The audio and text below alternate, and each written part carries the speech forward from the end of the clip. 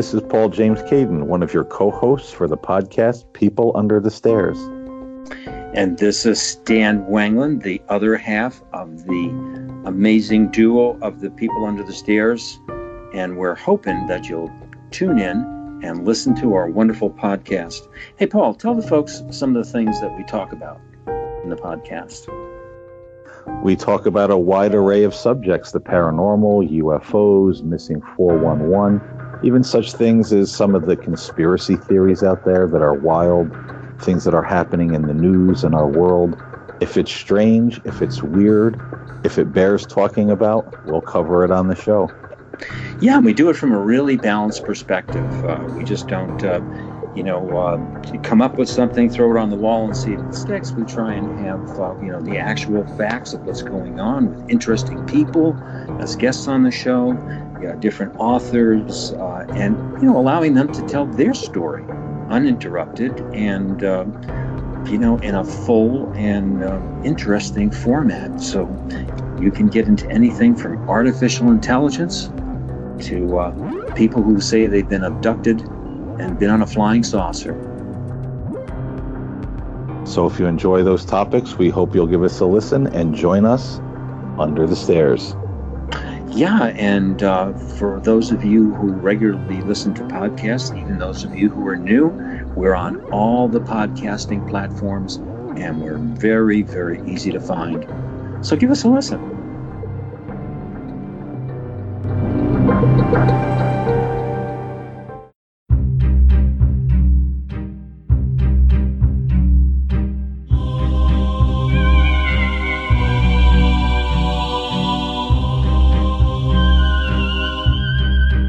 Welcome to Paranormal Heart, a place where people can talk about their paranormal experiences.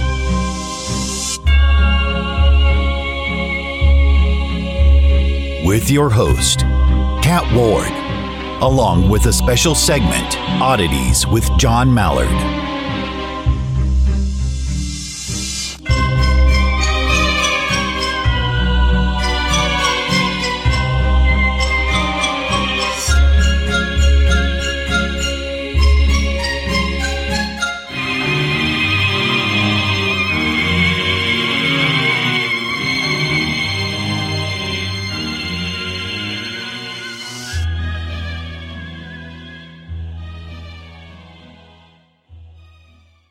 Welcome back, folks, to Paranormal Heart, your monthly paranormal podcast. A new episode is released on the last Sunday of each month at 6 p.m. Eastern. And as usual, you can find Boo and I on Podbean, YouTube, sparkradionet.org, iTunes, Paranormal Radio, Stitcher, IamDarkWaters.com every Sunday at 6 p.m. Eastern, as well as any place you can find fine podcasts. Merry Christmas, Happy Holidays, Joyeux Noël, Happy Hanukkah, Happy Kwanzaa. No matter what you celebrate, Boo and I wish you great love and respect and a healthy and prosperous new year in 2020. It's sad to say, but this December's episode, it's the last episode of 2019. I had you there for a second, didn't I? Huh? No worries. Paranormal Heart will be back in all its glory in 2020, with some changes. You faithful listeners have asked, and I shall deliver. Starting January 2020, you will be able to enjoy the show twice a month. That's right. You won't have to wait till the end of the month for the show. The next episode will be out January 12th, so make sure you mark your calendars, folks. You won't want to miss it. I have a wonderful guest to start the new year right. Who is it? Well, you'll have to tune in to find out. This month, we're doing something a little different. I gave John some time off from the oddities so he can spend it with his family. But don't worry, I have something special in store for you. I have a special guest who will narrate a true, creepy Christmas story. Please enjoy this narration by my friend, an amazing storyteller of 13 Past Midnight, Steve Stockton. Take it away, Steve. Top 8 Christmas Creatures. So, even though Krampus has resurfaced in recent years to add a bit of darkness to dampen everyone's holiday cheer, some cities in America even, Halloween haunted attractions reopen in Christmas with a darkly delicious Krampus theme. Here are some other lesser-known weird creatures from around the world waiting for you in the shadows of Christmas folklore. Mari Lwyd. In Wales, Mari Lwyd, a.k.a. the Grey Horse, is still a popular Christmas visitor. consisting of a decorated horse's skull on a stick held by a person covered in a sheet. Revelers lead the nightmare around to neighbors' houses. The group knocks on the door and requests entry, shades of trick or treat, by way of singing a song. The person answering the door must refuse with a song as well, and this goes back and forth until the homeowner relents and lets the party in for food and alcohol, or the merry lewd gives up and goes on to another house. Gryla, an Icelandic giantess who dwells in a mountain cave near the Dimmuborgir lava fields. Much like Santa, she possesses powers that allow her to know when children have been bad. She nabs mean children and then cooks them into delicious stew. She's also the owner of Jólakaturin, the hellacious Yule cat, and mother to the mischievous Yule lads, which you'll meet momentarily. Jólakaturin, Gryla's ferocious pet feline, stalks the Icelandic countryside, devouring those who aren't wearing new clothes on Christmas Eve. According to legend, wool farmers told the tale of Jólakaturin so workers in the wool mills would meet their holiday quotas. Those who did got new wool clothes as gifts. Slow workers became holiday meals for the giant cat. The Yule Lads. The legend of the 13 Yule Lads can be thought of as a precursor to Santa's elves, but before Santa existed. Each Yule Lad is known for a particular brand of nasty mischief, mainly stealing food or pestering livestock. When not thieving eats or bothering the farm animals, the Yule Lads leave either gifts or rotten potatoes in children's shoes, depending on whether the kids were naughty or nice. Zwarte Piet. Although the Dutch character Zwarte Piet, also known as Black Peter, has been called racist in modern times, Dutch folks still dress up in blackface as Black Pete. However, the blackface is not intended to portray Black Peter as of African or Moorish heritage, but rather he's merely a chimney sweep covered in soot.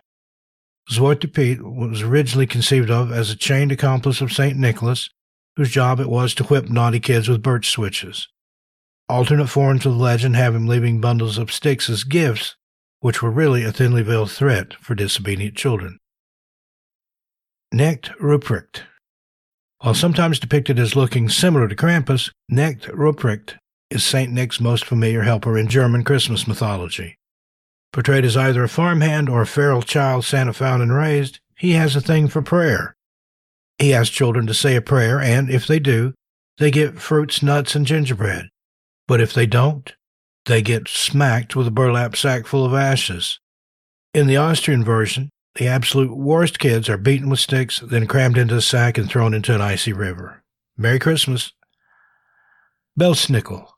Belsnickel is another one of Santa's creepy helpers in Germany. While it's commonly believed that Belsnickel is based on the myth of Knecht Ruprecht, there are some differences.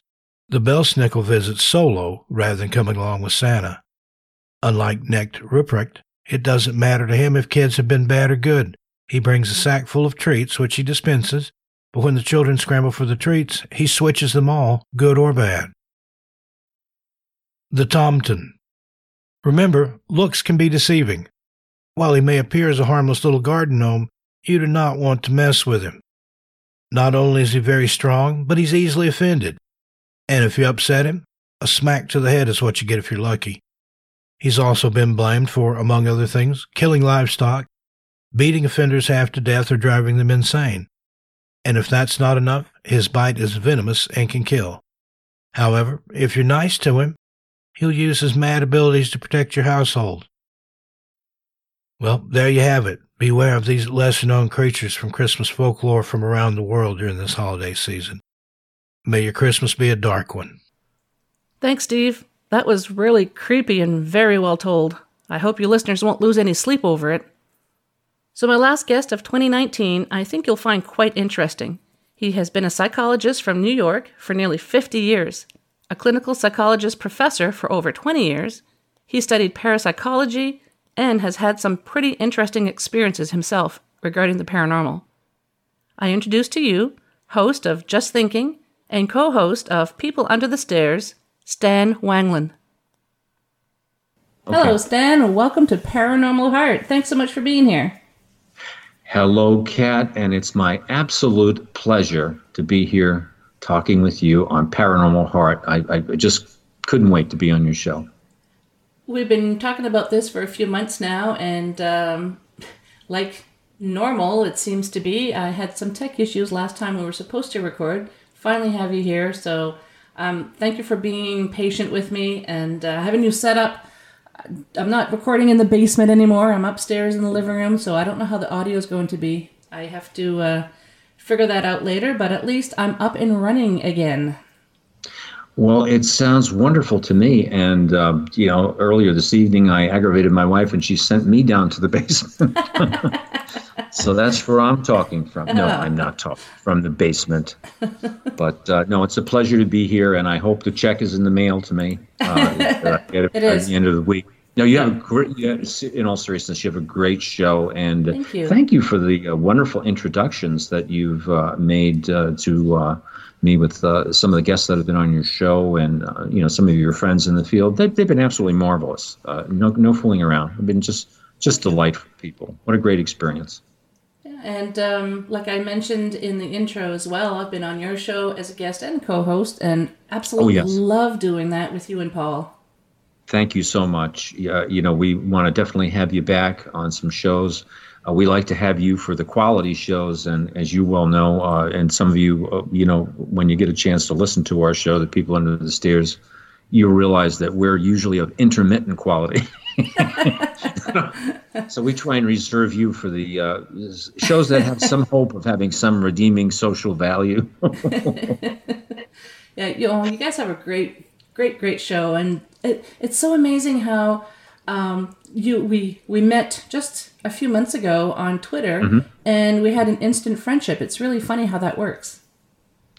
It really is. And my son says that all the time. He's I wouldn't say he's a great fan of the paranormal. He finds it interesting, on occasion to listen to a show on that. He's a podcaster, producer himself, a wonderful, talented guy.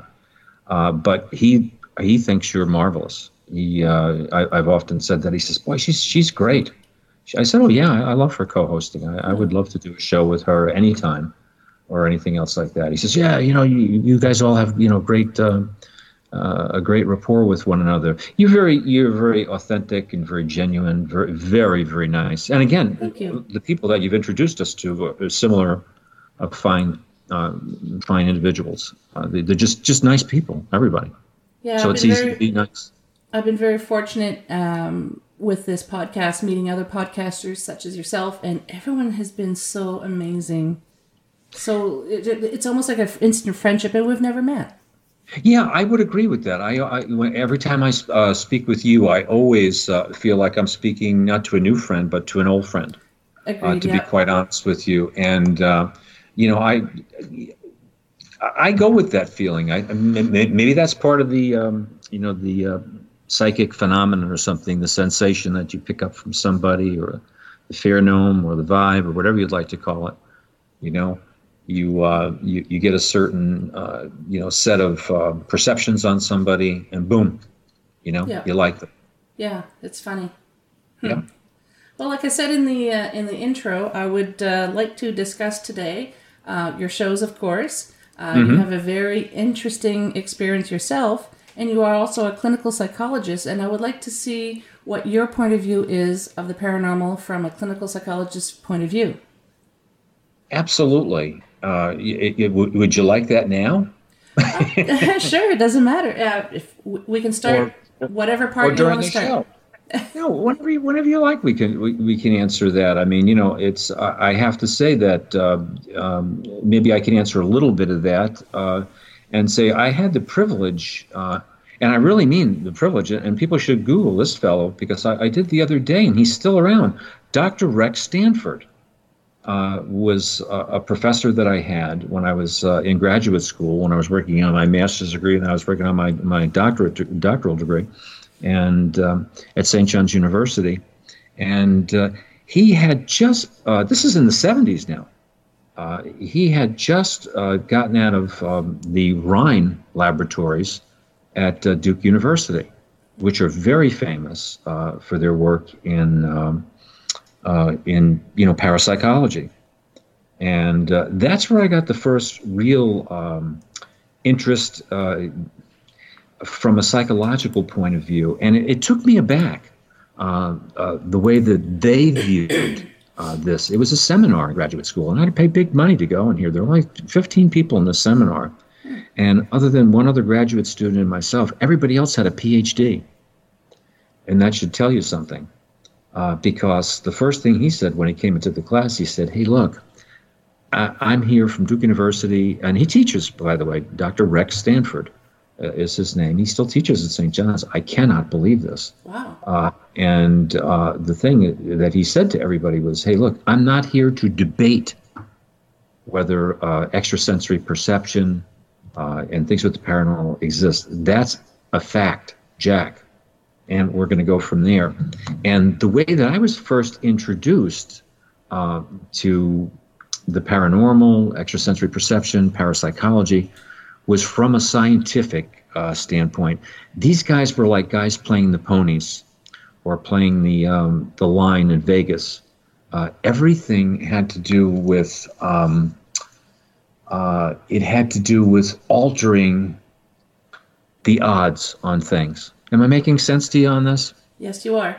Yeah, where you could influence, you could influence things statistically, whether it be by telekinesis, movement of things, or they particularly use cards, reading cards. Mm-hmm. And there's a particular name for the scientific cards. It starts with a K, and I'm just blocking with it right now. And then they talked about real scientific experiments, and famous people like Eusapia Palladino, who could actually take a thing like a telegraph key that had a soap bubble around it, packed in a vacuum, and make the light switch move. And things like that. They would do things like this, exceptional events, outside scientific explanation that had to do with, differences, affecting outcomes. And that was my first real understanding of that. And I said, wow, this is a whole different thing than I would imagine. And then finding out, and I hope this is interesting to your viewers, and I think George Clooney did it with the men, who stare at goats. Yes. And remote viewing and things like that. He started telling us about all the research, and all the research was being done by Russians. Because all the articles in those days, you got to actually go to, they were all in Russian. Because the Cold War was on full blast, and CIA and Russia were very, very interested in remote viewing. Mm-hmm. And as you well know, if you check out remote viewing, you can see on the declassified information now on those programs through the Black Vault and other things. But you can, Freedom of Information Act in the United States. And we actually had some people who were quite successful with that. And the Russians did too, but we had some really cool people. And that was a big deal that, you could find out what was happening, at different places with remote viewing. And then it was the infamous or famous, Uri Geller, mm-hmm. things like that. So these were things that the people from Duke University, the Rhine Labs, Stanford University, I believe Harvard had them, during that period of time. I believe if you go on the internet, you can find there were about 13 universities that really had sanctioned programs by the government, and most of those are not around anymore. But that was my introduction to that. The real scientific study of this, like you would do experiments in, what could I say, behavioral psychology, like training rats or something like mm-hmm. that. With the paranormal psychology, you were getting these out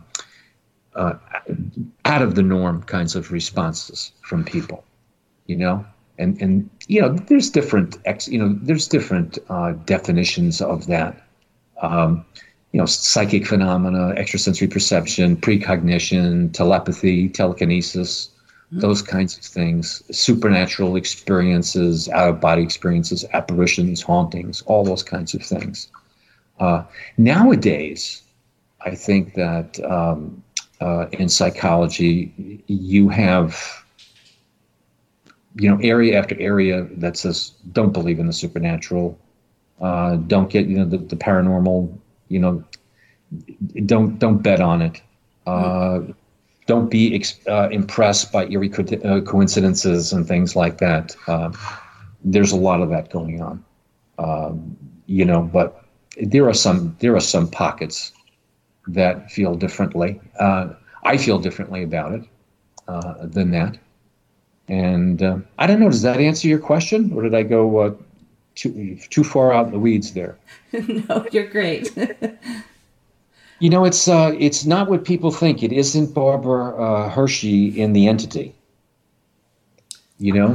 And psychologists like myself, clinical psychologists, we meet people many times who have emotional disorders or who have, they're in the process of misperceiving things, or we're not sure if they're misperceiving things.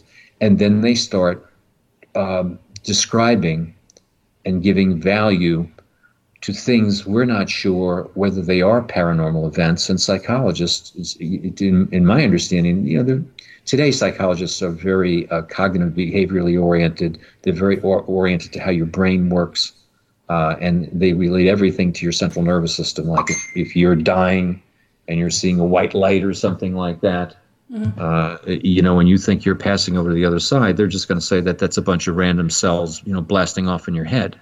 Yep. I've also heard people say that the light that we see is, when you're in an operating room or something, and the big light above you, a lot of people say that's what they're seeing. Mm-hmm. It's to me, I think that every time people think they know the answer to something, that may be the case in some cases. I think you have to take everything on a case-by-case event. Agreed. But think of the things you asked about psychologists and the paranormal, and I hope that's an area that's interesting to you since I'm a psychologist. Think about the things that some people could tell a psychologist, and we hear. They talk about exceptional dreams, predictive, intuitive, out-of-body kinds of dreams. They talk about clairvoyance, clairsentience. They talk about apparitions. People come in to people like myself and they talk about memories of suspected past lives, right? They talk about communications with deceased relatives, friends and family. We have people who are autistic, or we say are autistic, or have other things, and then show these ungodly abilities with savantism, yes, where they have these exceptional talents, child prodigies, poltergeist phenomenon, like myself. Oh, yes. I mean, I'm a psychologist. I'm a trained observer. It's like the UFO stories. Somebody says, hey, look, I'm not bullshitting you. I saw a 400-foot, vehicle fly by at Mach 2. This is what I do for a living. I mean, that's what I saw. You don't want to believe it. What can I tell you? Then you have people with prayer. Lots of people now, they consider religion and things like that. It's a genie. It's a genie. Your prayer, healing by prayers, that's a paranormal event. Mediumship, things like that. Miracles, synchronicity, things like that.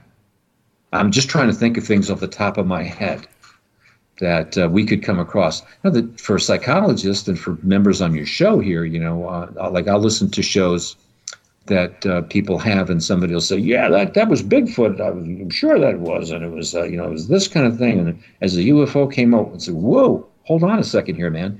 You're talking about this like we're talking about going to Dairy Queen." Yeah. You know what I'm trying to say? Yes, I do. That's a pretty amazing event you're talking about there. So, people are going to be, I think, logical people who are not necessarily mediums or have all these abilities they have a right to question that. Although on my show, I never do that. I never put anybody on the spot with that. That isn't the point of my show on People Under the Stairs. I think that's disrespectful to do to people who want to tell their stories. But as a psychologist, I have to ask somebody, I'll have to say, well, what made you think that you saw that? I mean, or, what proof do you have? I mean, were there any footprints afterwards? Were there any marks on your body? Were there any this or that? the same thing that I would do when I would be doing an investigation. I was just going to say that's very similar to the approach that a paranormal investigator would take. Absolutely, because you're trying to use a scientific method doing something that is related to, extraordinary kinds of events, or, extraordinary influences. So it's a double-edged sword. It's like this isn't a show on religion, but I was doing a show with Paul the other day. He asked me to do the spirit side, and I'm a highly trained scientist, but I'm also a very religious person. And people will say to me, Stan, how? Come on. I'm not. You can have all those nice ideas and everything else, but you don't have to be a practicing Christian or anything else like that. And I'll say, but I am. And they'll say, well, how do you believe in all that boogeyman stuff and genie stuff? And I said, because I don't see any difficulty with the two of them. And I think the same thing works with the paranormal sometimes. That in religion doesn't explain how things work. That's the role of science. Religion many times tells us why things are the way they are, or why we should interpret something a certain way, or why we might want to look at something a certain way, or why we might want to behave a certain way. All the rest of the stuff relates to the whys. It's not. It doesn't relate to the to the physics of something or whatever. So I think the paranormal sometimes, just by the name of it, or when you hear ESP, extrasensory perception, things that are outside of the normal perceptions that we have. Mm-hmm. So maybe some of the maybe some of the rules or the functions that apply to normal behaviors don't apply in those settings. And that's what we should be looking at. We should have an open mind to them as critical thinkers. Agreed. Boy, that was a big-ass lecture, wasn't it? It wasn't a lecture. But I hope that answers your question. I think that's how a good psychologist looks at that. I think a paranormal event would be just like somebody, saying something to me that I thought could be possibly delusional. And there are many people who come in and you think they have delusions, and upon further examination, guess what? Grandma really is putting, cat poison in a cup of tea. No, yeah, or Grandpa's coming in when you're asleep and he's really touching you on the behind. Yeah. Yeah, it's really happening. Or like Paul's story when he went to see the psychologist, and he had to go see her again, and she was going to be wearing a particular piece of clothing or jewelry, and he wrote it down on the letter and sealed the envelope and gave it to her, and he even had what she was going to be wearing that day and everything. That was fascinating. I don't believe his story. I tell him that all the time. I said, do not believe the story. Paul's out to lunch. No, I don't think Paul's out to lunch. He may believe that story. No, I'm teasing with you. I don't get into that with Paul. Some stories. Folks, if you are interested in finding more about that particular story, it's 3-part episodes on People Under the Stairs, and I will send the link later at the end. It'll be on my show notes, so you'll be able to check that out. Fascinating story. Yeah, it's called Angels, Aliens, and UFOs. Thank you. I couldn't remember what it was called. Oh, I had to host that one for 3 shows, man, listening to part 1, 2, and 3. If any of your guests remember the old Mary Tyler Moore show, Does anybody out there? Do you, Kat? I do, yes. It was my favorite, and I would always, at work, imitate Ted Knight. Oh, really? I would call up the facility director. Nobody would call him. They were afraid to call him all the time. And I would call up his secretary, whose name was Mary, and I would get on my Ted Knight, my Ted Knight's voice, and I would say, "Hello, Mayor. Let me speak to Lou." And Ted Knight would always, they'd ask him, "Ted, tell us about yourself." And he'd say, "It all started with a radio station." And that's how that 3-part show went, ladies and gentlemen. And I've still been traumatized by it. I didn't realize it was going to be a 3-parter. So at the end of the first one, I'm like, wait, what? It's done? And then you mentioned the second part. I'm like, okay, great. And then at the end of the second part, I'm like, what do you mean it's done? Oh, thank God, there's going to be a 3rd part. I'm glad you felt that way, because I said to him, what a third. No, folks, it's a really good show. Paul is my relative. He's my friend. He's my niece's husband. He's a pathological liar. No, he's a wonderful guy. And your co-host. Yes, he's my co-host, of course. I wouldn't berate him. I only insult the people that I dearly love and bust on them. Paul's a delightful guy and has a lot of very fanciful tales. He has a lot of very amazing stories, and he's a very sincere guy with that stuff. So I think you'll like it. And, some people who are severely mentally ill, like Paul, are very believable when you're listening to them. You see, I'm making you giggle on your show, and my producer keeps saying when I do paranormal shows, you've got to be more spooky. Yeah. Am I turning your audience off where they're going to want spookier stuff? I don't think so. I hope so. I hope not. Excuse me. You have to have comedy in this field, I find.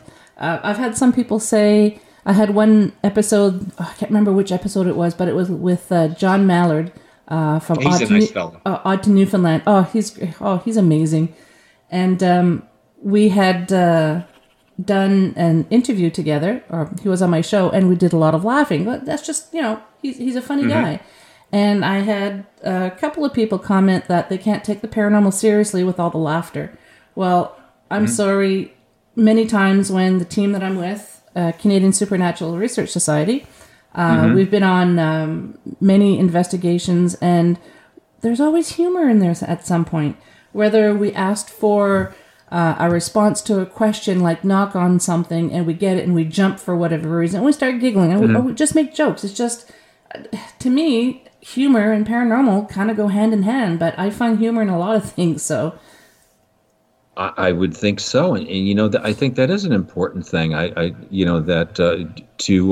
Whether you're a psychologist or you're a policeman or a military person or you're doing an investigation or a doctor or whatever it is.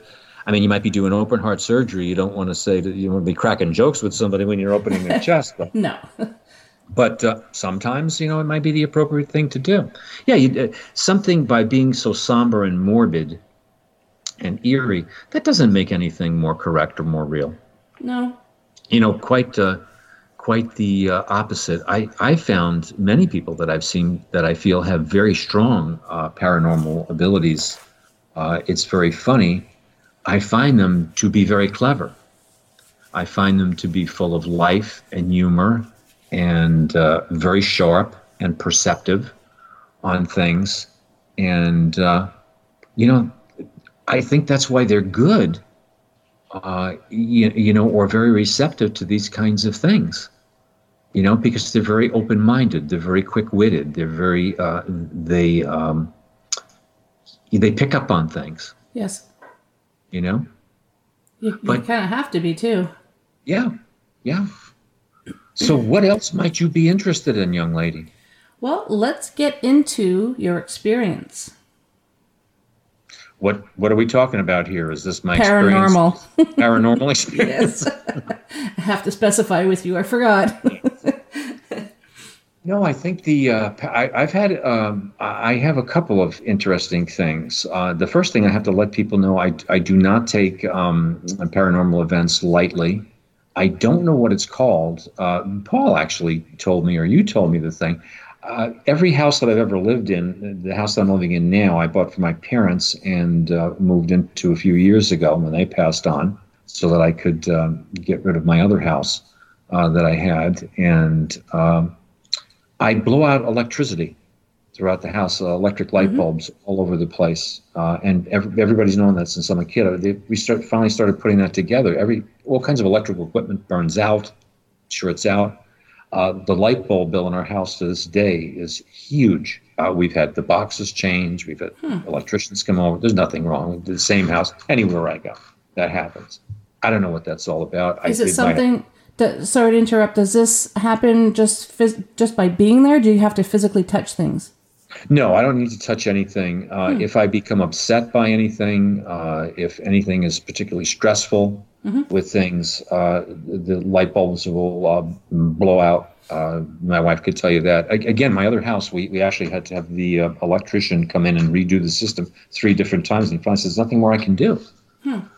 You know? So that happens. And it also happens before something will happen sometimes. If I'm having strong feelings about something, predictive kinds of things. The predictive things I don't do too much anymore. I don't open my mind to that anymore because I would have people coming to me like I was a magic 8-ball.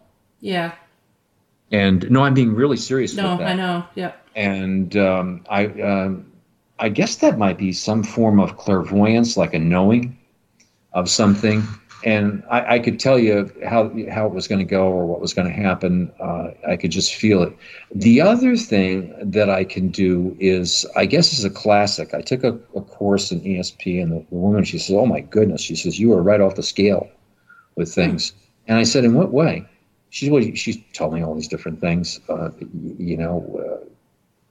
that I could see certain things, that the electricity things and everything. But I guess I have a classic feature. You would have to tell me because you're an investigator. I see things like a video in my mind. And I guess that's the classic feature that I get like a video clip.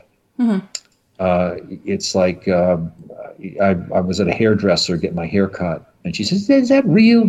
I said, "Yeah, I'll show you how it works." I don't know what it means. I said, but it's not always correct, but the odds, like, again, those numbers, like I was talking about at the beginning, are extremely high. They're things that you just can't just pull out of the air. And I said, I see something like, in your kitchen with red, and it's a problem for you. And she says, "Oh, my God." And I said, "What are we talking about?" She said, "My husband and I were fighting all morning because we bought this house. We wanted to flip it. And the sink was like a red enamel." Oh. And I said, "Well, there you go. What does that mean?" I said, "I don't get into what it means. I just tell you what I see." Yeah. Now, I get that. I had that with somebody, the other day. No, it wasn't the other day. When am I saying that? This was a while ago, and I was telling them about this. And I said, "I see boxes, like moving boxes." And they said, "Yeah." And I don't know what the hell you would call that. The electricity and that, I get that. I definitely have very strong feelings about prayer and healing, those things. And then the experience that I had, which has only been a one-time experience, was and you can listen to the show. It's called the Augusta Poltergeist on The People Under the Stairs. That was in the late 70s, after, I think it was 1976 or 1977. I had just met my ex-wife and was with her in an apartment in Rays Creek, which is behind the Augusta National Golf Course. We were living there, and we decided to move back to New York in about a month and a half from that time. And we were, boxing stuff up and had some friends over from downstairs, and I was outside having a cigarette. It was like a townhouse, an upstairs and a downstairs. And to make a long story short, I was having a cigarette. It was, just a dark night out there. But I was with this guy who was a captain in the Army, and then all of a sudden he says, "Hey, watch it." I see it, boom. And this thing hit the glass door. And it was like there was no shot that was fired, but it was like a projectile. And and he saw like a shadow of this thing, and it's a very long story, and you'd have to listen to it. But essentially, what happened is this thing kind of like was all over the place. Nobody could see it, and then you could hear it outside of our door, and it left this terrible message in what looked like crazy glue or something on the outside of the door. It wasn't addressed to me. I don't know who it was addressed to. It could have been my ex-wife. It said, "You slut," or people thought it was like a boyfriend or something like that, an old boyfriend. And then we get a phone call, and boom, nothing. And the next weekend, all this crazy kind of stuff happened again. But we called the police, and the police came over, and all this crazy stuff starts happening while the police are there. But I have to backtrack to the first story, that when this event was done, I'm standing out there, and out of nowhere, I mean, I could see 50 feet in front of me, even though it was dark. This penny drops right at my feet. And this shit goes on the next weekend, and this thing is running all over the place. Nobody sees it. However, it's like upending stuff in the laundry room, creating all kinds of problems. The police come over. And then, as I told you, Kat, the one policeman says to me, I think this thing is in the woods. I said, it might be. And he brings a squad car up to the woods, puts a light on, then he takes out a carbine rifle. I'll never forget this till the day I die. And have you ever heard a carbine rifle click back? No. Click.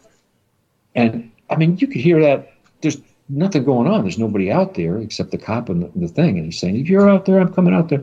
And you hear this rifle being, locked and loaded. I mean, that would scare the shit out of anybody in their right mind. And the guy, from going through all this with me, the policeman says to me, he says, mister, he says, are you carrying a handgun right now? And I said, I sure am. Which we were allowed to do in Georgia. I did. I had a .357 Colt Python, a .357 Magnum, right out strapped on my hip, and I had another Ruger Blackhawk pistol on me because I was scared shitless walking my dog from this thing at night. And he says, "This is to show you how real it was." He says, "Can you walk in the woods with me behind me?" I said, "I sure will." And I said, "Man, that's a serious thing." So this goes on again another weekend, and it's the same thing. Well, tipping over stuff all over the place, crazy stuff, lights going out, the police, several police here now with this thing. And at the end of this, a penny, the same thing. Well, I call my buddy who's a psychiatrist stuff. He's a good friend. He says, he's passed away now, my good buddy. I can actually mention his name, John Clark. And he says, "What the hell is going on?" I'm telling him the story. He says, "Oh, my God, that's terrible." He said, "Did they find this guy?" I said, "No, it's amazing. They got the whole place surrounded, the whole building. They got people in there." And he says, where did it happen?" And I said, "I'll show you. Come over tomorrow, I'll show you." And I bring him outside our thing. Now, this is during the day. And it was like a fall day. And there were some little sprinkles of snow. Now, this is during daylight. And I'm out in the woods behind my place, a few feet into the thing there. And there's this tree that's fallen. And it's on its side. And I said to him, "It's right around here is where we saw him." And as I'm telling him, so as God is my witness, it starts snowing a little bit, some snowflakes. The friggin' tree bursts into flames. That's amazing. And it's true. I swear it on my late daughter. I'm not kidding with you. I swear it on my granddaughter. I'm not joking with you. That must have just scared the crap out of you. Well, I'll tell you, I used to go to sleep at night. My ex-wife and I used to crawl into bed, and then we would take the dresser, another one, and put it in front of the door. So you couldn't get out of the bedroom. And I slept with 2 pistols under my pillow. Wow. Now, here's to show you how serious it was. I don't know if there's an interesting story or what. I mean, you talk about paranormal things. The police took it so seriously that on the 4th weekend, because this would only happen on the weekend, they actually put a sniper in the woods. That's serious. Dusk. Yes, it is. Wow. They put a guy, and that 4th weekend, my buddy and I, we both waited for this guy with shotguns, and we were going to kill him. Now, what a terrible thing to say on your show, that here I am a psychiatrist. And I tell you why I was going to kill him, because I thought this guy was going to kill me or whatever it was. It wasn't a joke. And if somebody's breaking into your house and into Georgia in the United States, and it's hey man, somebody comes in and they pose a danger to you. Certain states are different. That's one of them. You have every right to shoot somebody dead. Yep. And I wasn't, and that was with a trained psychiatrist with me, and I had worked on murder cases with people and everything else like that. And we had made the assessment saying, hey, look, nobody in their right mind, we have not seen this guy once. And each one of these times when it was over, a penny came out. And what I neglected to say is when that tree burst into flame, here we are in broad daylight. What drops at my feet? What comes out of nowhere? A penny. A penny. Wow. Now, you go figure that one out. Now, I thought about it. I said, we lived not far from an Army base, Fort Gordon. They weren't commandos there. It was a signal corps. I said, maybe it was somebody with, training. Maybe it was somebody with whatever. Who would do that? What would do that? That night when all the police are running around and you hear he's up on the second floor, he's up on the roof. They're in the laundry room. Well, the whole place is surrounded, and the lights are off. We go to click them off. What's in there? The light had been taken out and a penny had been put in. Oh, wow. Now, how could that be? How could that be? Now, I don't know. What the heck was that? What kind of experience was that? How do trees burst into flame? How do 8 or 9 police officers with a sniper on the 4th week, with everybody ready for this, waiting to happen in a stupid condominium. And I take it the police officers never found footprints or any evidence that someone was there? Nothing. Yeah. Nothing. As a matter of fact, it was so crazy. My ex-wife used to date a guy that they actually investigated. And I looked this up after I told you, when we had this on another show. And his name is Dixie Dooley. I would tease her about that. Say, hey, you only go out with the best of guys, Dixie Dooley, because this is in Georgia. And he was a young magician at the time, and he still performs in Las Vegas. I guess in lounges or I actually saw this guy, Dixie Dooley, yeah. And they actually thought it might be him. Oh. Because I'll tell you why. Because they take a list of this wasn't evidently directed so much to me as it appeared to be directed to maybe my ex-wife or something like that. But I was caught in the crossfire like anybody else. But, but here's the thing. This was so unusual. It was such a strange thing, like an apparition, or something so amazing, where it lied outside of normal scientific explanation for things, that they thought this could be the work of an illusionist, of a magician, somebody who could be there and you wouldn't be aware of it, Yep. Now, the kicker to it is that I think it was the 4th week that it happened, and again on the 5th week, and then we were gone to New York, and it never followed us or anything else like that. The guy was working, and the same thing happened.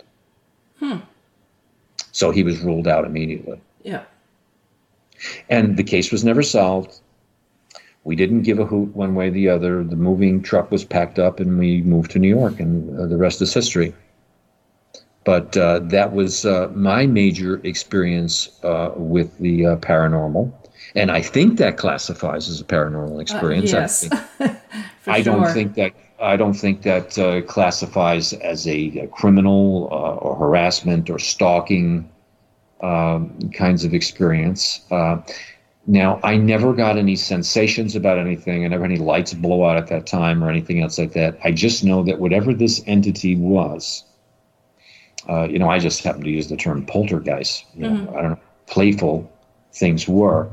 But, hey, man, it certainly called all the shots. Now, that's with a psychologist, a psychiatrist, 8 or 10 people from the Augusta Police Force, Max the dog, and a sniper put in the woods. I knew I'll never forget that. The police took it seriously when they put, I think, the 4th or 5th week. It's not one of those things like some people say, yeah, at 11:22. I'm 69 years old now. My memory gets a little bit foggy with some of the dates and everything else like that. Some of the things, but I think that was the 4th weekend that the police had it. They thought this was a very dangerous thing because of that one where all the cops were running all over the place, and this thing was tipping over furniture and shit, and people were 50 feet away and they couldn't find him. Didn't see him. Now, do you recall if there was ever any temperature changes, or if you felt or heard anything unusual, or the dog did. The dog did. The dog did. The dog. We would be very aware to wait for anybody coming in the hall or coming up the steps and everything. We never heard it, but the dog would go, and then there would be that crap on the outside of the door all the time. Huh. It would come up from nowhere. Yeah. Did you have any pets at the time? Yeah, we had. I had my wife had a pet. My ex-wife had a pet dog, Pumpkin. Pumpkin. I love that name. Yeah. Did the dog It's beautiful. Did the dog ever react to anything? Yeah, that's when we knew that whatever it was had been out in the hallway after the first couple of times, even though we didn't see him. That's why my friend, the psychiatrist, and myself, we decided to wait. We decided to wait in the hallway, and on the outside balcony. That was. I'll never forget I'll never forget laughing with my wife because the police officer, a detective, actually came over the third week, and he was asking all kinds of questions, or it might have been the second week, about any old boyfriends, anybody that I might have known, anybody I might have put in jail as a psychologist, because I work with the courts sometimes, anything else like that. And I said, no, there's nothing like that. We don't have any of that. But to show you, I'm telling you the truth. It's the things that I would look at as a best. And I never mentioned this in the story. The other thing, we got a big laugh out of the fact that this guy, the detective who came up, he had what we called an Andy Williams sweater on. I said, "Oh, this guy's so taken with himself. He's got his Andy Williams sweater." So that's serious bullshit down there. Forgive my language. Oh, I'm going Brooklyn on the paranormal today. It was no joke, and I have to tell you something, psychologist or no, I guess that slipped out inadvertently. I do come from Flatbush Avenue in Brooklyn, and my ESP, my radar was out, and it said, "Warning, Will Robinson." I was just going to say that. Yeah. Oh no, I trust. You learn to trust your feeling when you. Yes, I used to work different jobs. You're walking down Flatbush Avenue late at night or someplace, and you're walking home. The bus isn't out there when you're a kid, or you don't have any money for a cab or whatever it is. Hey, you can be a hunter in the woods and understand that. Or I know your husband is in the military and things like that. I mean, people are in the field. They say, hey man, I'm not going in there. Why? I don't get a good feeling about that. And that wasn't right. That wasn't the normal stuff.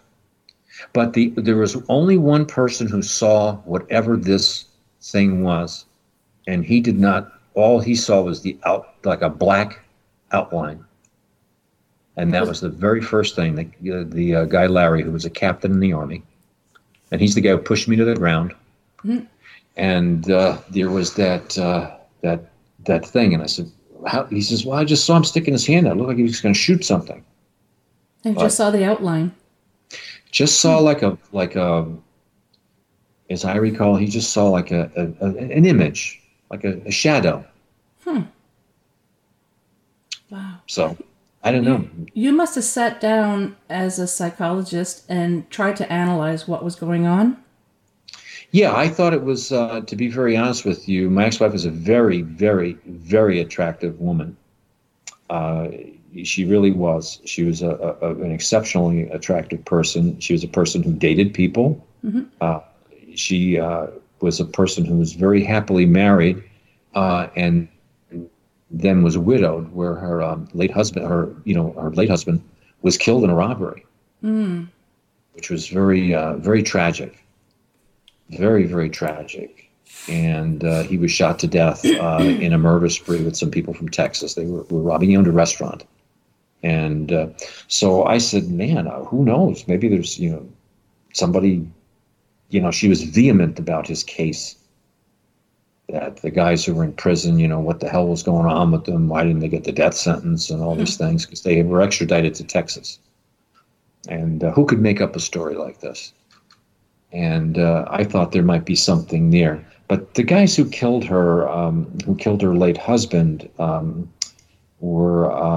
they were just a bunch of vagrants, They weren't any highly intellectual kind of people, or ex-military, or people of good standing or high intelligence or anything else like that. They were just kind of roustabouts, So even if they were suspected to be doing something like this, they were in jail. They wouldn't be able to, oh yeah, that's right. No, they were in prison. Yeah. And there was no appeal that she was involved in. She wasn't going to any court hearing. She just kept checking with the attorney. There's nothing, that kind of thing, But it was a very, a very amazing thing that happened. Then is when we came to New York, several years later, then for me, I became in touch with more about these other abilities that I told you about. Mm-hmm. To me, I always just took those for granted as a human being, that I could always,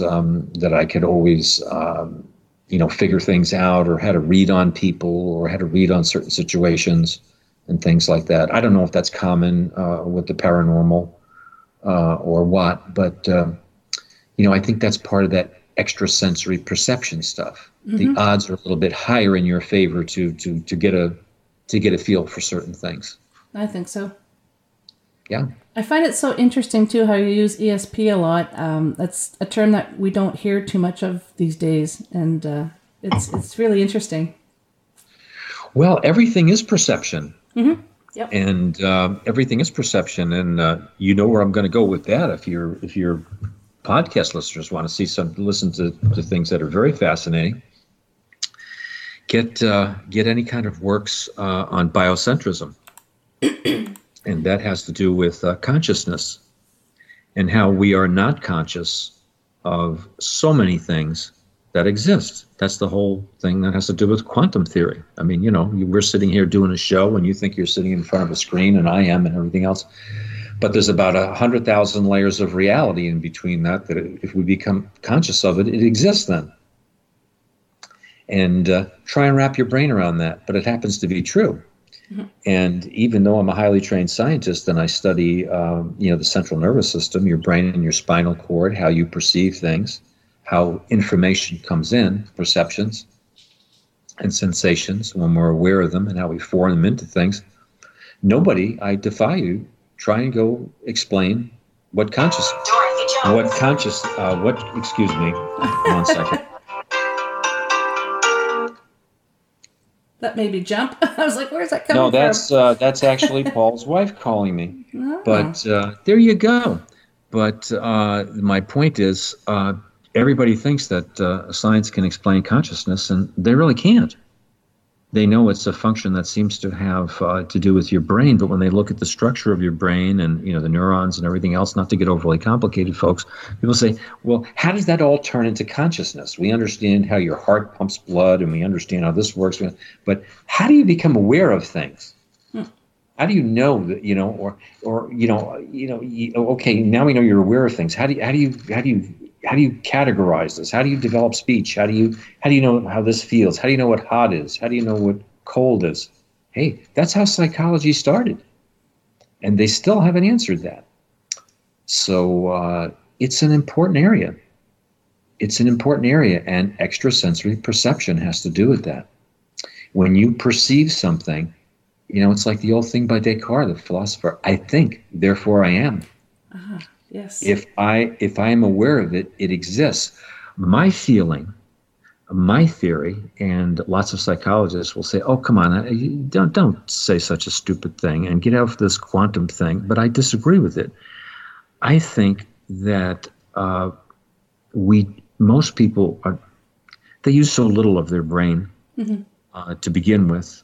You hear that all the time, but that really is true. We have so many other distractions and everything else. When we close our mind to things, when we close our mind to the cosmos, when we close our mind to our environment, when we shut our mind down and disconnect ourselves from so many things and become very myopic and think about just a few things, we don't open ourselves up to perceptions. Other people, I think, don't have to try and are naturally open to these extrasensory perceptions. And then other people work on it through meditation and transcendental meditation and prayer or whatever things that they use. Some people use psychoactive drugs or things like that. And they get a whole other variety of sensations and a lot of other information. And therefore, when they're conscious of it, they have a lot of other experiences. And those different experiences are what I think a lot of people would call extrasensory perception. Fascinating. Makes sense? Yes, it does. Yeah. I mean, and I'll give you a good example.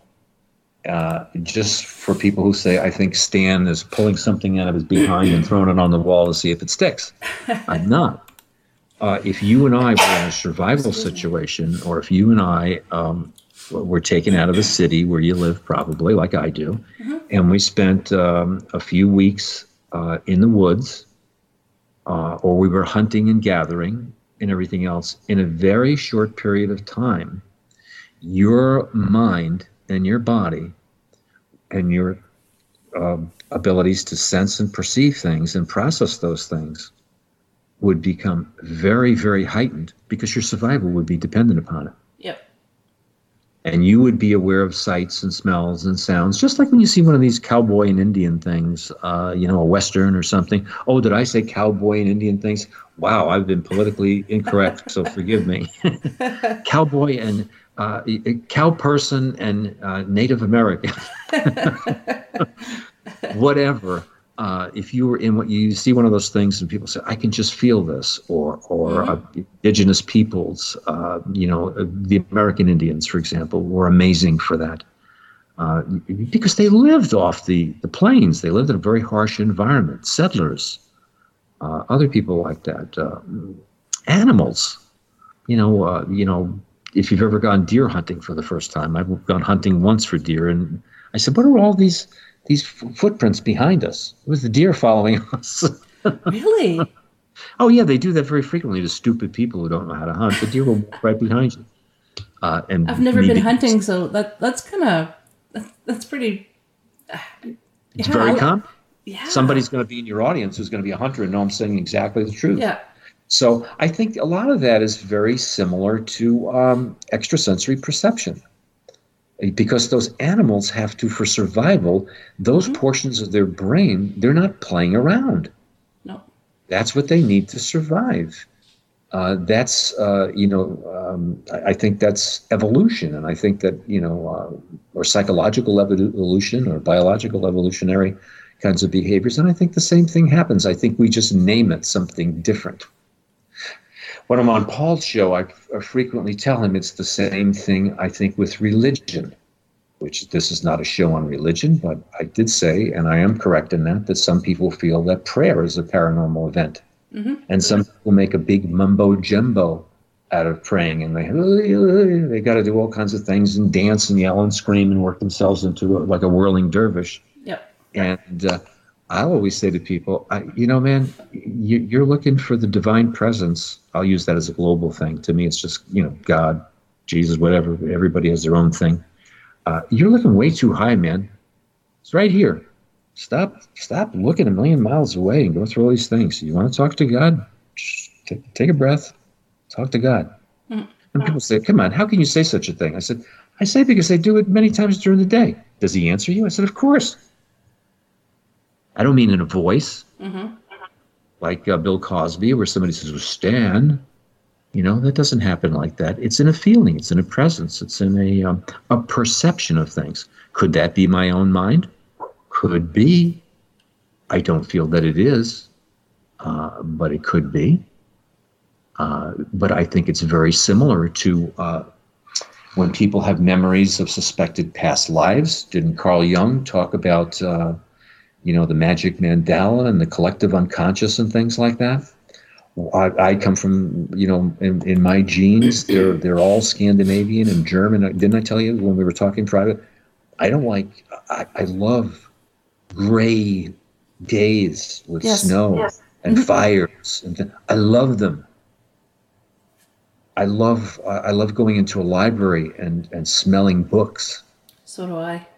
Yeah, no, it's almost an erotic experience. I like old secondhand bookstores. There's just a feeling and a smell, and there's the sensation walking into an old secondhand bookstore, especially if they have a cat. Yeah. Now, you know what the amazing thing is? Since you have Ancestry.com and 23-me or .me, here's something that I found. When I find my relatives, guess what they all are? Psychiatrists, artists, ministers, all of them, scientists. That's fascinating. People can do that on themselves. Gee, I wonder where that stuff comes from. I mean, the genetics, as Jung might say, the collective unconscious, the collective experience, and things like that. A little biocentrism. There seems to be a predisposition that we have. I think that people have to see certain things a certain way, experience them, feel them. There's probably a lot of the people listening to your show who wish they were having paranormal events that are probably having them already. They just take them for granted. Yeah. I think I might have had one the other day now that I'm thinking about it with you. My oldest daughter passed away 7 years ago. Mm-hmm. And as you can tell in my voice, it's a terrible experience for me, but I'm not a believer that the people that I love, the deepest in the world, nobody gets out of life alive. Of course, that breaks my heart. Mm-hmm. But I would not want my son's life, her mother's life, my life, or anybody else's life to be destroyed over that. You have to learn how to cope with those things. Yes. But out of nowhere the other day, I don't know where that came from, but I think my wife was correct in that, who's, by the way, a big atheist, by the way, believes in none of this. Really? And no religion, nothing. No, zero. And wonderful Christian. She doesn't know it, but doesn't believe any of the stuff because she's a wonderful person. But the point being is I must have been having a dream, and I came up to my daughter, who I was extremely close with. She was a brilliant scientist. She's an anthropologist. And we used to teach together, believe it or not. What a wonderful experience. And she, in this dream, which was just a few weeks ago, and I never dreamed these kind of things, I said, "How's it going?" And she says, "Oh, Daddy, it's going good." And I could picture her hair right now and her skin and the top she was wearing and the jeans and everything. And I said, "Come here for a second." And I said, "I love you." I got behind her and I just put my arms around her and I was kissing her on the back of her neck. And I started crying in the dream. And I can remember, because it woke me up after about a half hour. And I just cried for like a half hour, or what seemed to be a half hour in the dream, and I just didn't want to let her go. Mm-hmm. And it was my wife who said, she said, "You never do that." And I said, "No." I said, it was very different. It was almost like when you do lucid dreaming or something. Mm-hmm. And here's my wife, the big atheist, the non-believer in these things, and she says, "I think your daughter was visiting you." Wow. That's something if she mentioned that. Yeah. No, I don't know. Now, see, those are one of those things as a psychologist, somebody would say, "Well, you see, that's so unscientific, Stan. There's no, there was no, she didn't leave you a message like, 'Don't go down the stairs. There's something there.'" It wasn't anything like that. And I mentioned that I could talk in a straight voice because I don't repress my feelings about my daughter. When I feel sad, that I miss her in an extraordinary way for a while, I go with that. I don't punish everybody else over it or do weird things or punish myself or anything. But when I feel sad, I feel sad. And then I let it go when I can. I don't know if that makes sense, but there's a word for that. It's called coping with reality. People die. People leave us and things like that, in my opinion. But this was much different. And I was thinking, it was also right around my birthday. I'm actually just thinking that now. I never realized that. Huh. I said it was a couple of weeks ago. And what's today's date? 12/19 on my computer. It says there. Yeah. My birthday was on the 7th. A belated happy birthday. Oh, I don't know. I don't know. But like your wonderful buddy Steve Stockton, who tells the most marvelous stories, maybe that's a marvelous story out there that has to do with this subject. I don't know. Maybe it was a communication with a deceased relative, a loved one, or a family member. I don't know. It sounds like it, but, we can't prove or disprove. That's true. Now, see, you won't believe my story, but when Paul says he's been visited by aliens from another planet, sure, Paul gets a pass. Sure, Paul.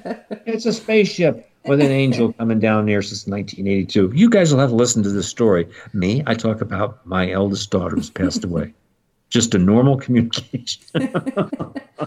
And you've never had a dream like that about her before? No.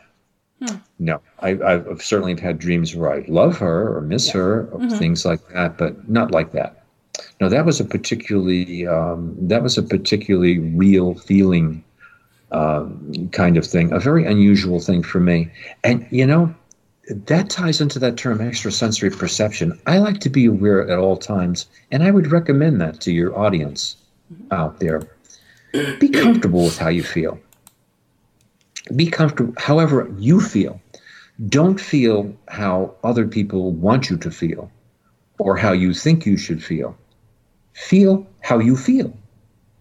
And your perceptions will be a lot more accurate on things, and you'll be a lot happier with things. You may have nicer paranormal experiences if you're having those, or you might find out that the paranormal experiences that you're having are not paranormal.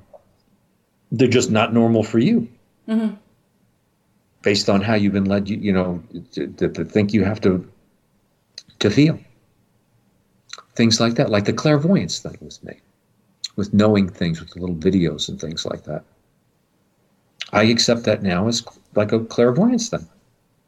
I accept the lights blowing out as not that I have any special powers. Although I do, any of you out there in the audience, if you'd like any, if you'd like any kinds of cures to minor illnesses or money or things like that, just send me a small donation and we'll put that there. I'll send a vibe. People, please don't send them money. No, don't send me any money. I know. We don't want to get. But that's my spin on some things. I don't know if this, if my interview has gone in the direction that you wanted. Yes. For Paranormal Heart, but I think that all these things have to do with the paranormal. They're hard to tease out.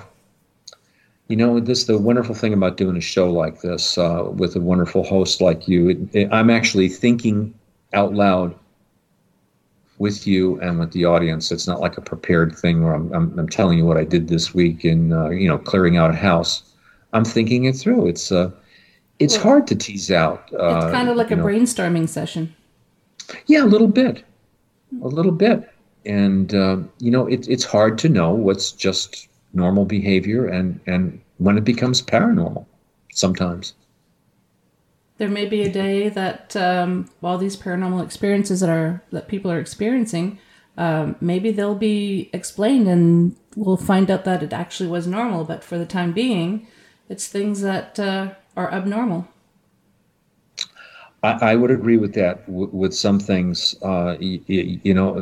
yes, you can very easily see that some people who are very sensitive on certain things. Think of what the term abnormal even means. I've always said that to people. They said, there is no such thing as abnormal. I said, really? Then I guess you don't believe in statistics. It's called the bell-shaped curve. Anything below 50% is, it's not the norm anymore. And if you start going out with standard deviations, that's 15 points, further and further, it's not the norm. So sorry, it is abnormal, But people don't like that. Then they think you're a wise ass and it's fake news. That's fake news. No, sorry, it's called science. Yeah. But there are abnormal things, and there are things that's how we started off the show. That's what the people from Duke University and all these other kinds of people were trying to do. They were trying to say, hey, statistical theory, math, real science says that this should only occur. If you take it, I'll never forget the one thing, by the way, and I hope I'm not bouncing all over the place, but I'm remembering now what Breck Stanford said to us. The first thing he said, everybody knows that if you take a penny, experiment with this at home, folks. Take a penny and flip it the same way 100 times. Mm-hmm. It's pretty much going to be 50-50, plus or minus 1. And these were some of the tests that they would use with people for extrasensory perception. They'd say, think about making that penny come on heads.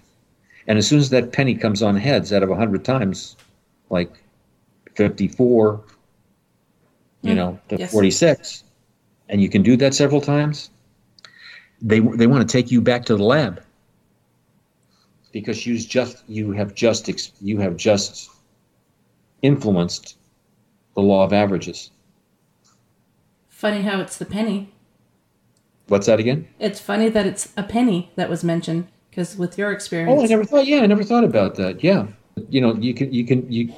That's how the labs would work with many things, changing the odds on things. Do you think universities are still doing experiments like that in labs?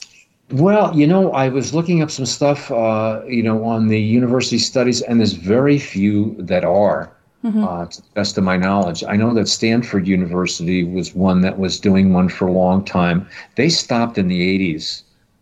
Duke University, has kept that going a little bit because they had and they still do, I believe, they have the Rhine laboratories, because J.B. Rhine was very famous. It was second in the nation to really get into the paranormal. Princeton University, the Princeton Engineering Anomalies Research, that's the PAIR project.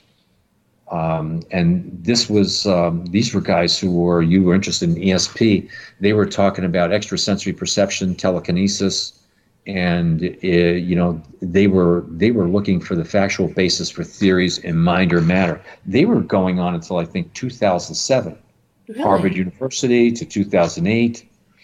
I'm just looking at some notes I had over here. Hold on one second for folks, because you can look this up if you're interested. The University of Virginia, the Division of Perceptual Studies, started in 1967, and they're still going on. That's a very prestigious university. Wow. And they have 6 years of research into past lives, reincarnation, perceptual studies. You see all the stuff I was talking about. They have something with the Department of Psychiatric Medicine. And look at this. Here's what they're into.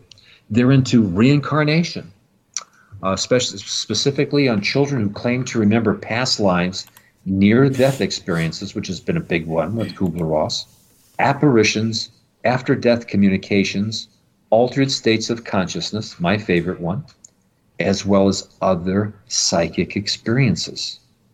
And then you have the University of Arizona has the Veritas and Sophia programs.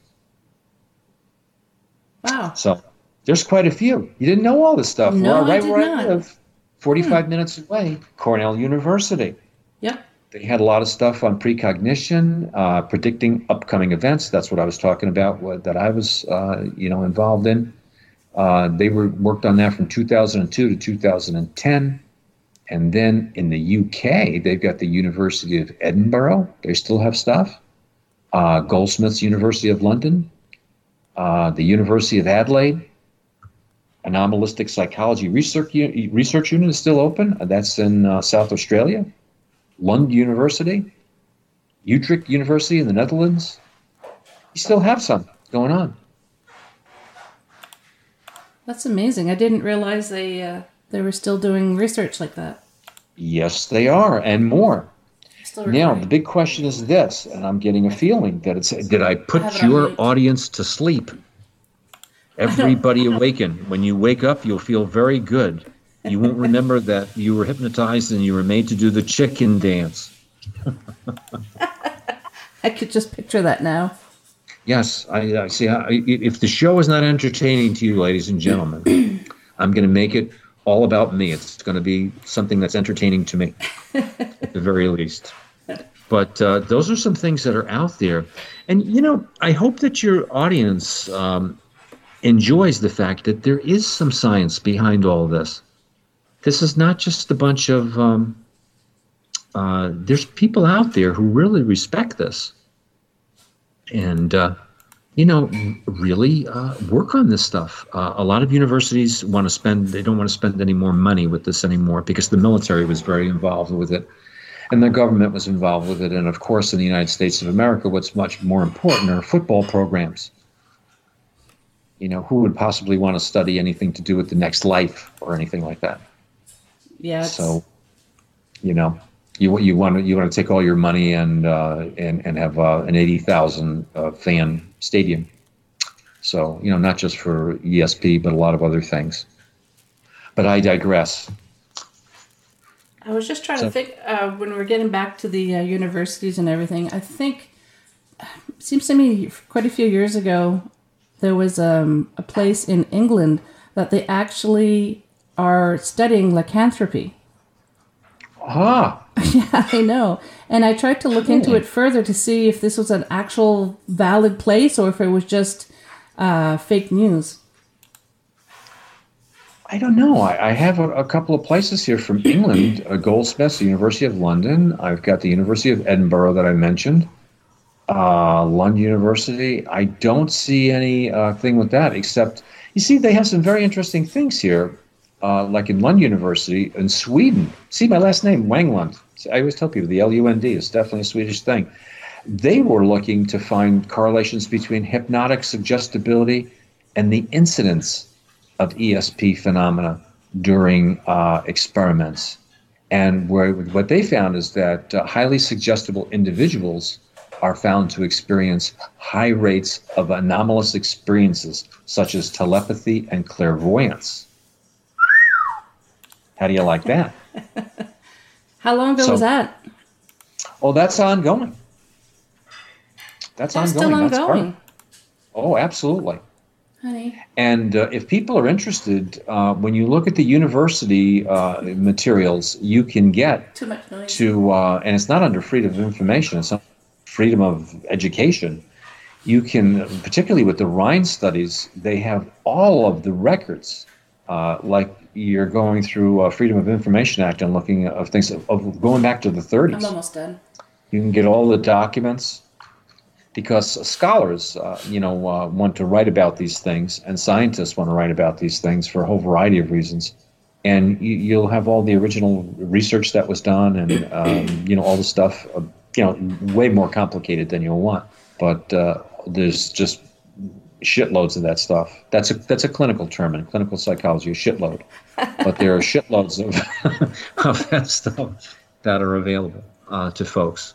The University of California had a lot of interesting stuff, and this is where it had stuff like with the entity and stuff like that, and electric fields and latent psychic ability, clairvoyance, telepathy, haunted houses, and one of my favorites, I don't know if your folks must be aware of Kirlian photography. Oh, yeah. Tell us a little bit about that.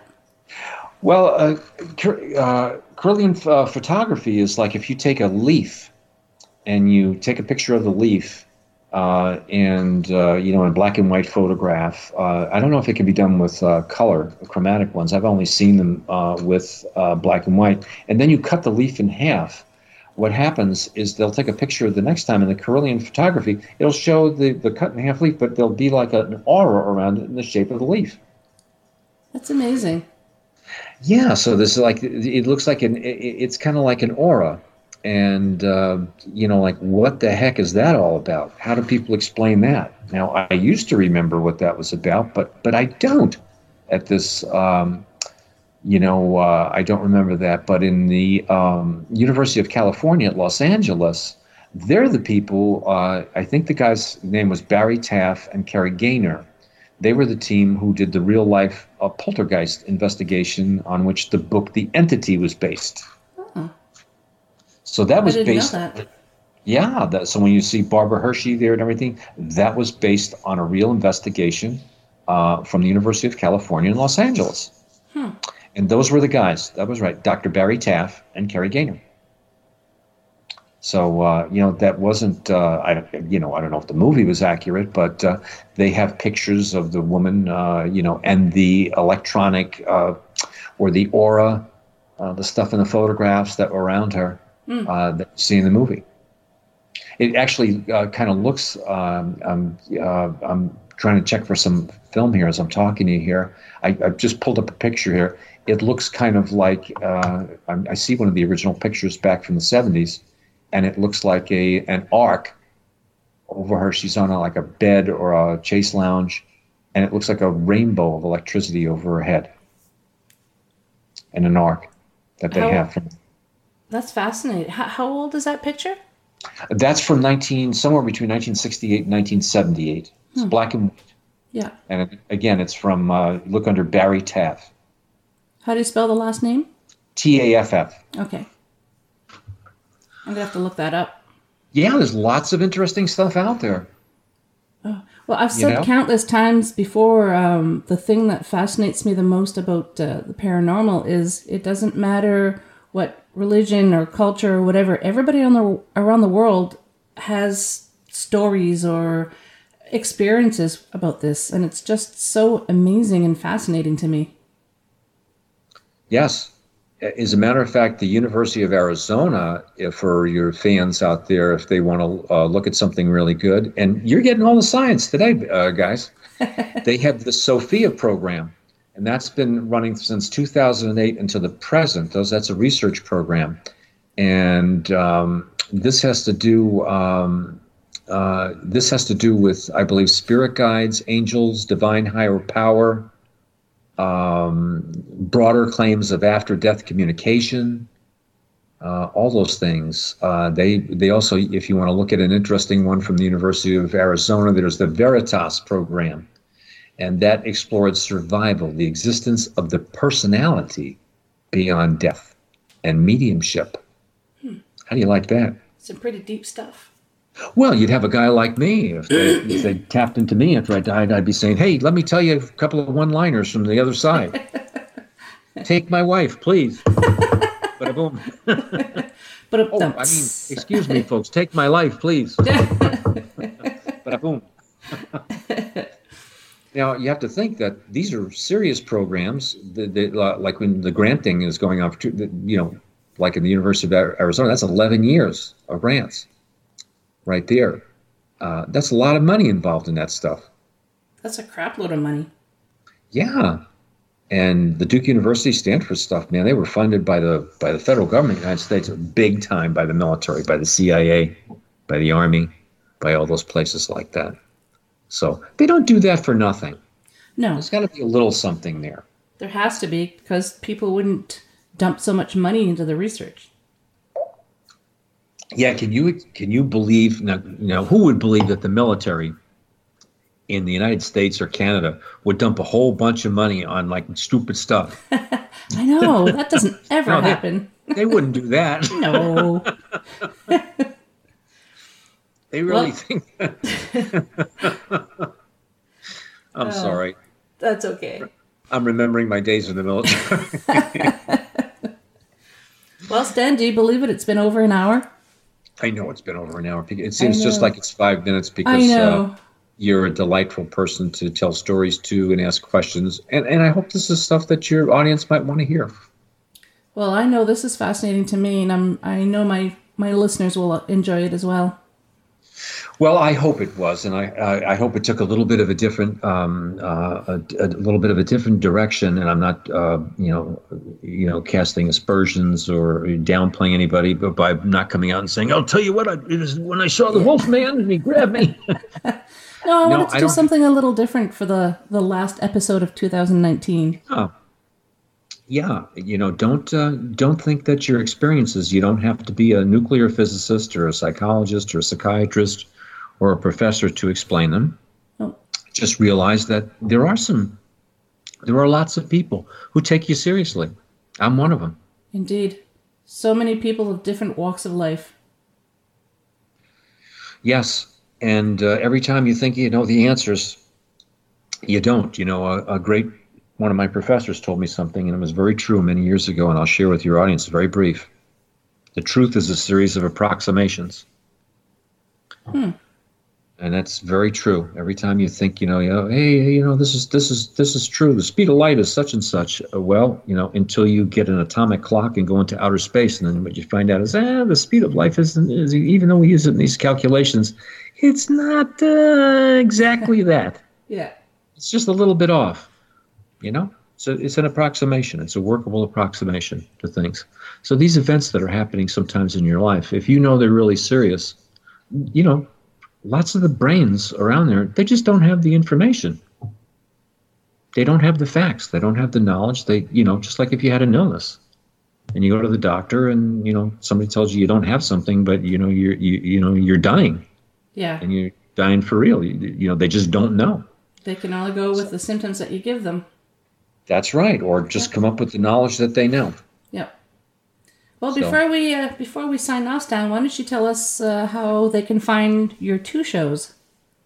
Yes, if you'd like to hear more from me, if you'd like to hear about things with the paranormal and other events with my good buddy Paul James Caden, just go to The People Under the Stairs, and that's our show. And Kat may put a link in her show for that. I will. Yes. If she wants, that's pretty easy. And if you want to hear the best show in Denmark, which I found out today that I made the charts in Denmark. I'm the number 44 show there. I've been number 23 in Russia. I'm boasting here. That's awesome. I'm Just Thinking with Stan Wangland. And I think that's a fun show. And if it's not a paranormal show, although every once in a while we get into some, I do get into stuff with UFOs and the military and things. There's all those kind of things. There's political things. There's things that are just funny stories, observations on life. It's not a guest-driven show. If you love me, if you think I'm a nice guy, well, you're going to get more of me than you can handle. And it's only 15, 20 minutes. It's not designed to be 14 hours of Stan Wangland. Even though I would love that, you would become terribly upset with me. But I've got over 300 shows on there, and they're on a variety of topics. Some of them are self-help, things like that. So it's Just Thinking with Stan Wangland. And it would be seriously a privilege and an honor to have you there. I love being a podcaster, and I love sharing information. And I've never really met one person who hasn't been just lovely to me in all those shows. So I don't know. Maybe you all have a nice vibe, and I do, and it just works out the way that it's supposed to. So please come and join me on the show, or The People Under the Stairs. You'll find Paul very engaging and fascinating. He's a lovely guy.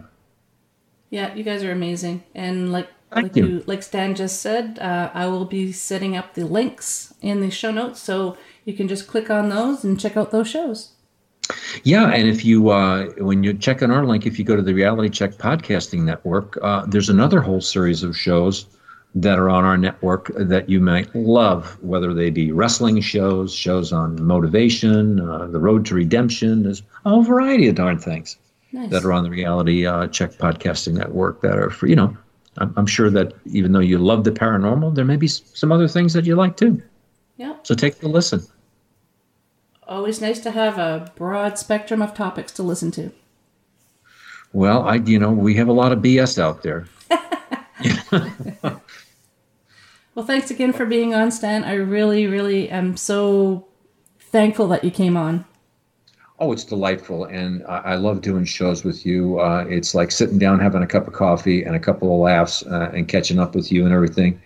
I'm sorry if I hijacked a lot of the time on the show. You were interviewing things, but you're always delightful. Thank you. Again, I really hope that your fans and people on the podcast enjoyed the show. I do immensely. So thanks so much for having me on. And have a Merry Christmas, Happy Holiday, wonderful season wherever you are, and your fans out there, whatever your belief system is. Yep. Yeah, just have a great one. I celebrate Christmas, so just be kind to one another. Yeah, that's for sure, man. Okay, well, folks, I just wanted to give a little shout out to South Africa, because that is one of the countries that have been listening to my show. It's pretty cool, like Stan mentioned, where his show's listened to. It's really interesting for me to find out where you are listening to my show. And South Africa is the newest country so far, so thank you so much for listening. And 2020, I am now going to be having 2 episodes a month. So every 2 weeks, you'll be able to enjoy Paranormal Heart instead of just your monthly show. So with that, I will say thank you very much for listening, and you all take care.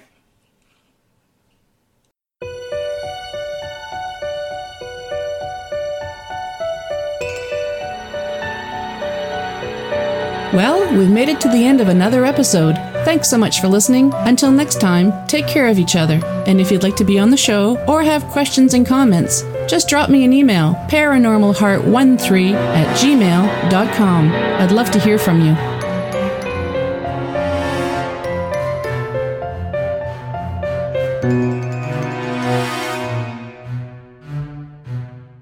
Paranormal Heart would like to extend a special thank you to PurplePlanet.com for supplying the music for the show. The views and opinions expressed on Paranormal Heart are those of the host and participants.